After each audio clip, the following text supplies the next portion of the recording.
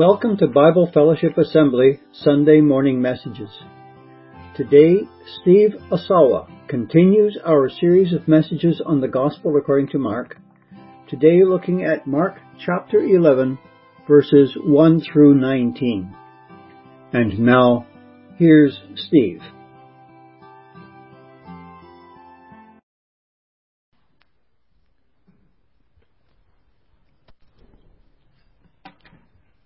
Good morning.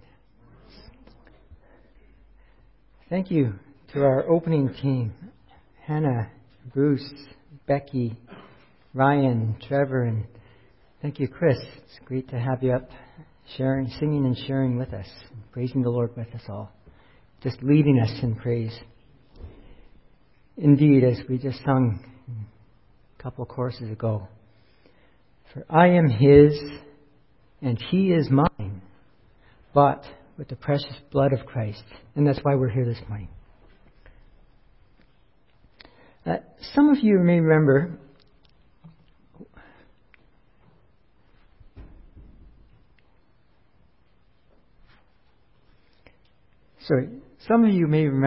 when I introduced this gospel, I noted that it can be viewed as a drama with 3 acts. So the first act occurs in the region of Galilee. And the people are wondering, they're seeing Jesus, they're hearing Jesus, and they're wondering, who is this man? In Act 2, we have Jesus and disciples going from Galilee to Jerusalem. And there they're finding out, the disciples getting a feel for who Jesus is, why He came. And they're getting a feel for what it means to be His disciple. And now we come to Act 3. Jerusalem. So Jesus comes to Jerusalem as the Messianic King. So as Ryan mentioned, we're going to be looking at Mark chapter 11 this morning, verses 1 to 19. So we'll be looking at Jesus' triumphal entry into Jerusalem, His cursing of the fig tree, and cleansing of the temple. Before we do that, let's just open with a word of prayer, shall we? Our Heavenly Father, we just pause and just thank You for Your goodness and love. Father, it's so hard to comprehend Your love and Your goodness to us, that the God of the universe created and loved ones like us. And so much that He sent His Son Jesus to pay the price for our sin. It's so hard to comprehend. We just thank You, Father, for Your word. Thank You for Your Spirit. And as we prayed earlier, open our hearts and our minds, Lord, to what You would have us learn and apply to our lives today. And we ask in Jesus' name. Amen.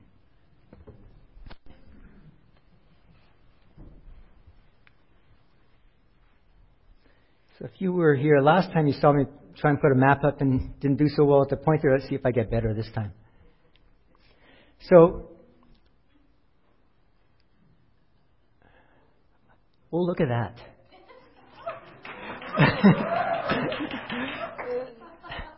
Hey, it's got 3 buttons on it. So, our passage this morning is really happening right here. Here's Jerusalem. The Mount of Olives is a long ridge kind of going up this way. Bethany is right here, very near Jerusalem. It's about 3 kilometers from Jerusalem. And in between Bethany and Jerusalem, you have Bethphage. It's not on the map. It was a walled suburb just outside of the walls of Jerusalem, and it was maybe about 1 kilometer from Jerusalem. So that's where our story takes place today. So I'm going to do something different this morning. We're going to read the first 11 verses together. So I'll read the light print, and I'll ask that you read the bold print. As they approached Jerusalem and came to Bethphage and Bethany at the Mount of Olives, Jesus sent 2 of His disciples, saying to them,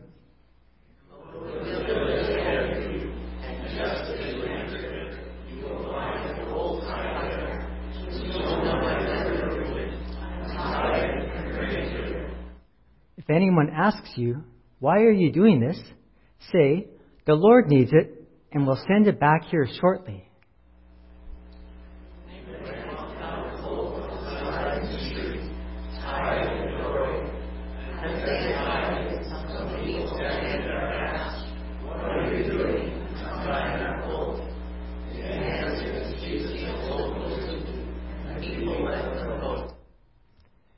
when they brought the colt to Jesus and threw their cloaks over it, he sat on it. Many people spread their cloaks on the road, while others spread branches they had cut in the fields.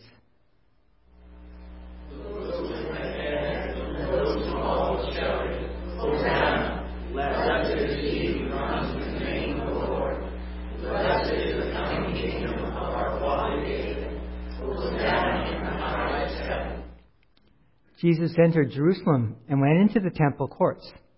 He looked around at everything, but since it was already late, he went out to Bethany with the 12.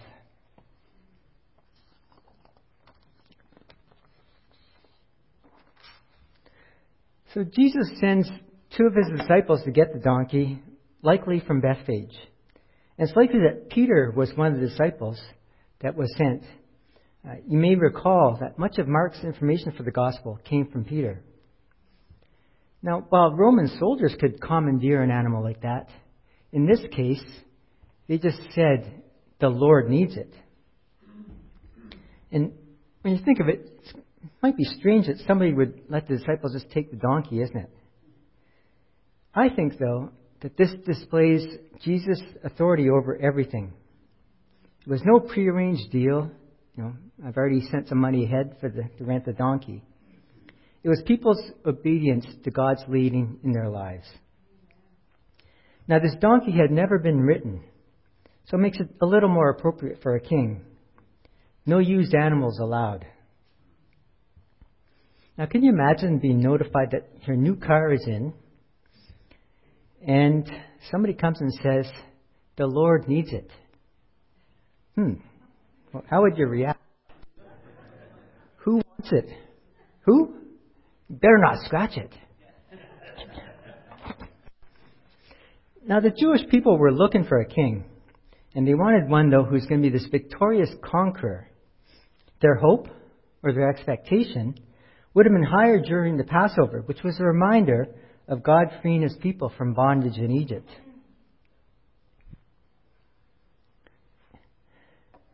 Matthew's account of Jesus entering Jerusalem adds this. He says, this took place to fulfill what was spoken through the prophet.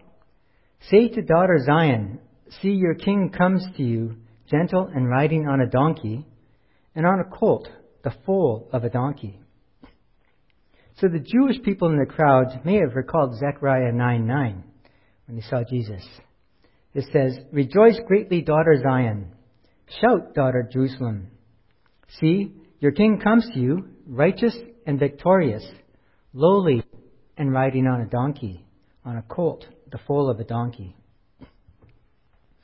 Now, while putting cloaks on the colt might have been done just to give Jesus a rough saddle, throwing cloaks over the road was something done for royalty.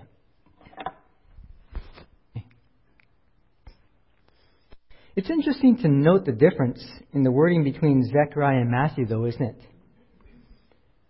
Zechariah on the right says, see, your king comes to you righteous and victorious, lowly and riding on a donkey. Matthew just said gentle and riding on a donkey. And what did the people say? Hosanna! We're told that those who went ahead and those who were behind shouted, and likely antiphonally. So one group would shout something, the other group would respond. We have Hosanna! Blessed is he who comes in the name of the Lord. Blessed is the coming kingdom of our father David. Hosanna in the highest heaven. Vine's New Testament word pictures notes that Hosanna means save, we pray.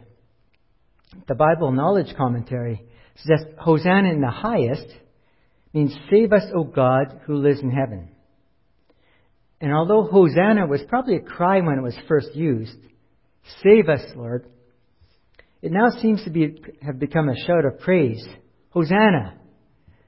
The people shouting Hosanna when Jesus entered Jerusalem comes from Psalm 118. And Psalms 113 to 118 form the Hallel. And essentially these are psalms of praise, and they were recited at key feasts and in response to the priest. And it was accompanied by the waving of palm and willow branches. And the last day of that feast was called the Great Hosanna. And the boughs were also called hosannas. And also, if there's triumphs and things, people would be waving boughs.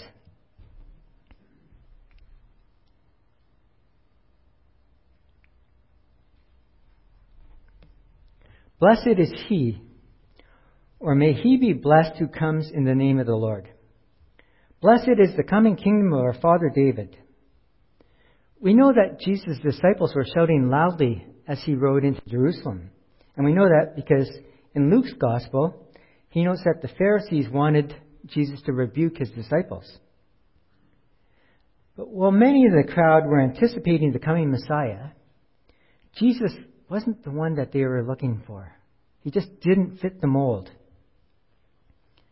And I would suggest that most of those people, maybe some of the disciples excluded, although they realized there's some mess when he was coming in. And when they're shouting Hosanna, many in the crowd were going through the rituals of the Passover celebration. The reality is, as we know, that Jesus, the Son of God, came as the suffering servant. As we saw last week, Jesus came as the one who did not come to be served, but to serve, and to give his life as a ransom for many. Jesus had told his disciples that he would be killed, and he still pressed forward.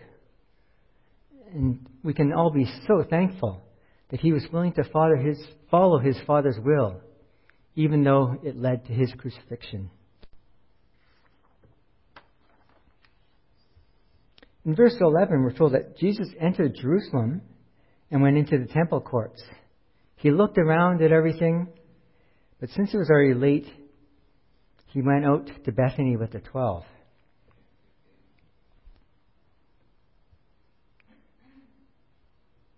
So this is just a model of the temple area. And so, right in this section out here, you can't really see it. There's a bit of an open space in the front too. So on these sides, out in the courts, you have the court of the Gentiles.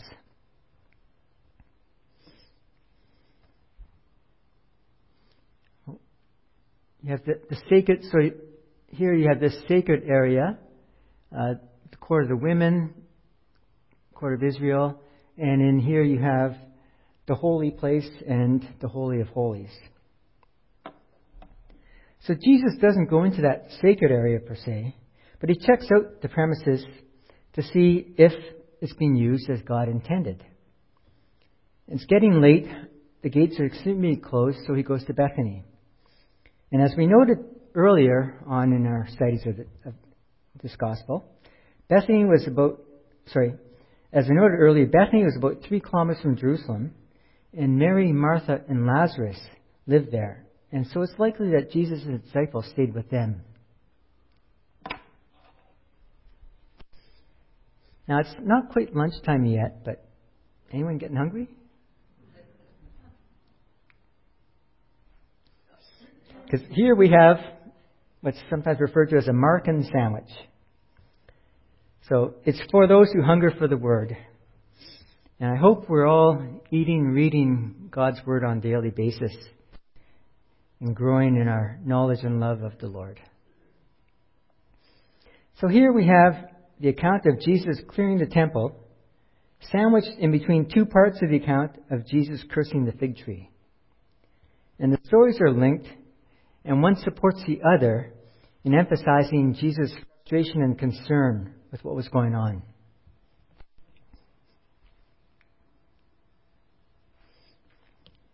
Verse 12. The next day, as they were leaving Bethany, Jesus was hungry. Seeing in the distance a fig tree and leaf, he went to find out if it had any fruit. When he reached it, he found nothing but leaves, because it was not the season for figs. Then he said to the tree, "May no one ever eat fruit from you again." And his disciples heard him say it. So Bethany was the house of dates, and its name came from the number of palm trees which grew there. Bethphage was the house of unripe figs. When you read this passage, at a glance, it seems strange that Jesus would curse the fig tree if it wasn't the season for figs. Fig trees, however, can produce small green buds before the leaves come out. These buds, or early figs, are fruit, and they're edible, and their presence indicates that there's going to be fruit later on. In this case, the leaves were out, but there was no fruit. The leaves simply made it look like a fruit-bearing tree. As an aside, the fig tree is very important and symbolic in Israel. It's first mentioned in Genesis, where Adam and Eve made clothing out of the fig leaves. It's mentioned as one of the valuable products of Palestine. It was a sign of peace and prosperity. For example, you shall live under your own vine and fig tree. It provided medicine. It provided food. And it was even used in prophecy as an analogy. For example, in Jeremiah, where he talked about a basket of good figs and a basket of bad figs.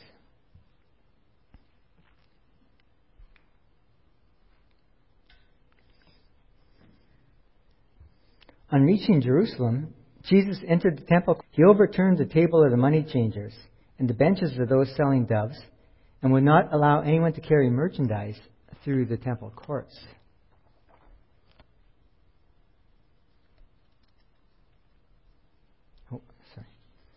So people were coming to the temple at Passover, and they were required to pay into the treasury and offer sacrifices. So every Israelite 20 years or older was required to pay a half shekel every year as an offering to Jehovah. And it was a specific half shekel piece that they had to submit. There's no other coins, no debit, no Apple Pay. It was a very specific coin. And so the money changers had set up tables from which they can convert various funds for this half shekel coin. For a small fee, of course. And it's likely sometimes they charged a lot more than a small fee. Sacrifices were required, and people would purchase them when they arrived. Caiaphas, the high priest, had authorized the establishment of a market in that temple area. The outer courts, the court of the Gentiles, were filled with pens for sheep and goats and cattle. Couldn't afford one of those? Well, doves were also sold there. Oh, you need pottery to prepare your sacrifice to eat? Well, hey, we got some for sale here too. Wine, oil, salt, everything you needed was on sale. And to make matters worse, people were using the court as a throughway, as a shortcut going in and out of Jerusalem. So what was supposed to be a place where people can go and worship had become just a busy, noisy marketplace. It wasn't the sanctuary for worship that God intended. And as he taught them, he said, "Is it not written, 'My house will be called the house of prayer for all nations'? But you have made it a den of robbers." The chief priests and teachers of the law heard this and began looking for a way to kill him, for they feared him, because the whole crowd was amazed at his teaching. When evening came, Jesus and his disciples went out of the city. So Jesus quoted from Isaiah 56. And 56 verses 6 and 7 read this. "And foreigners who bind themselves to the Lord to minister to him, to love the name of the Lord, and to be his servants, all who keep the Sabbath without desecrating it, and all who hold fast to my covenant, these I will bring to my holy mountain, and give them joy in my house of prayer. Their burnt offerings and sacrifices will be accepted on my altar, for my house will be called a house of prayer for all nations."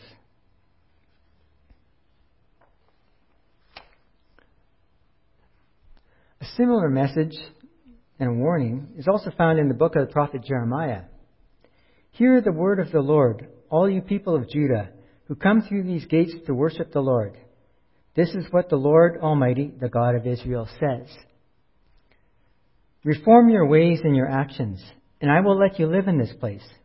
Do not trust in deceptive words and say, this is the temple of the Lord.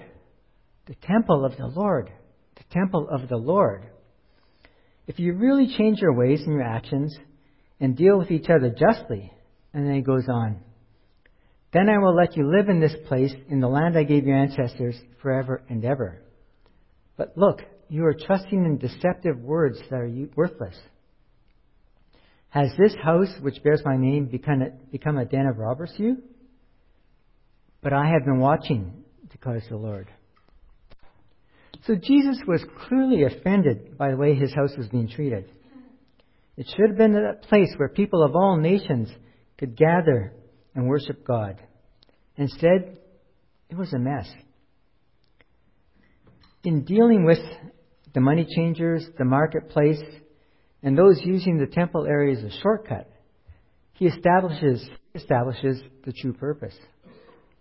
And in doing so, Jesus establishes his authority. The Son of God, who cleared the temple, is greater than the high priest who allowed the marketplace to happen. He just cleaned up the mess that the high priest allowed.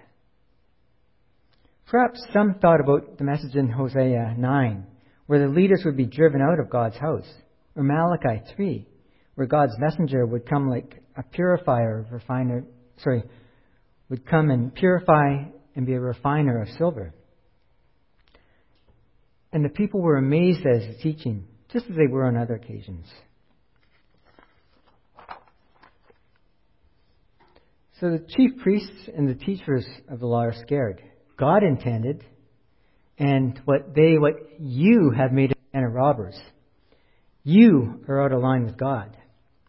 Clearly, this challenged their position, their authority, and their status. And they began to scheme about ways to kill him, behind the scenes, of course. And Jesus and the disciples leave the city at night, likely returning to Bethany. So let's just recap quickly. So we have Jesus sending out two of his disciples to get a colt that no one has ever ridden. Cloaks are put on the colt, and people put cloaks and branches on the ground. They're shouting, Hosanna! Blessed is he. Blessed is the coming kingdom. Jesus inspects the temple area, then he goes out to Bethany that night. Then the next day, he's coming back in, he's hungry, and he curses a fig tree that has no fruit. He clears the temple area. He establishes his authority as the Son of God. And again, that's even above that of the high priest. He's the Son of Man who came not to be served. Can't get that right today. But to serve and to give his life as a ransom for many. And the people were amazed at his teaching. So why should we care? Well, I think we should care. I would submit we should care. Jesus has shown that he is the one who truly has authority over everything, right? He demonstrated this through his getting the colt, through his cursing the fig tree, through his cleansing of the temple, through his teaching. And the Bible keeps pointing to him all the time, as we saw again this morning. Many were going to the temple, but probably not necessarily for the right reasons. God wants our hearts. It's about the heart. He wants us to live our lives as an act of worship. Being a churchgoer and being a follower of Jesus aren't necessarily the same thing. It's not that coming to church isn't important. It is. It's very important. However, our focus needs to extend beyond Sunday morning. And our focus on God needs to take place 24/7. We have to focus on him. The prophets, such as Isaiah and Jeremiah, pointed out that God isn't pleased with sacrifice and offering when the heart is far away. That's just being religious. We're to be in a relationship with the one who came to serve and to give his life as a ransom for many.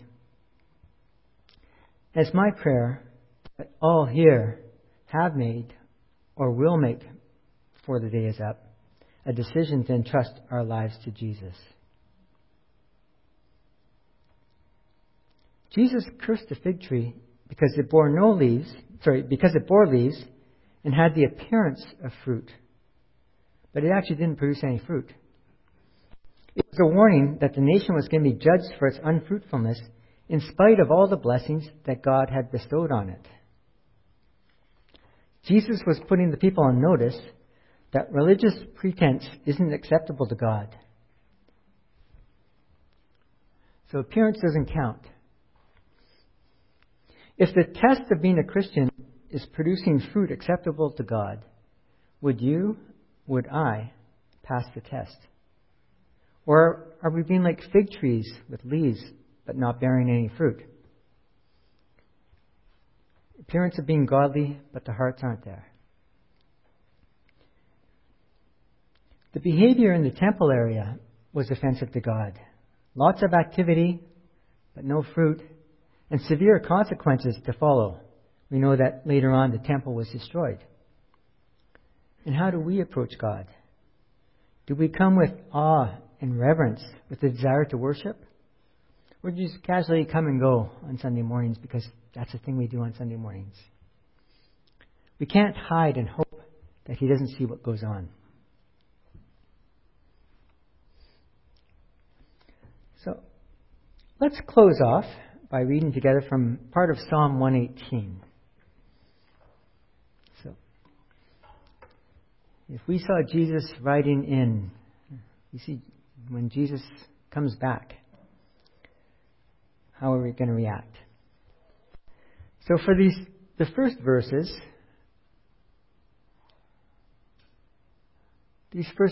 I'll read the first part of the line, and you read the response, please, and then we'll read the rest of it together. Give thanks to the Lord, for He is good. For His mercy is everlasting. Let Israel say, His mercy is everlasting. let those who fear the Lord say, His mercy is everlasting. and I'll add, and let the saints here at Bible Fellowship Assembly say, His mercy is everlasting. Let's read the rest together.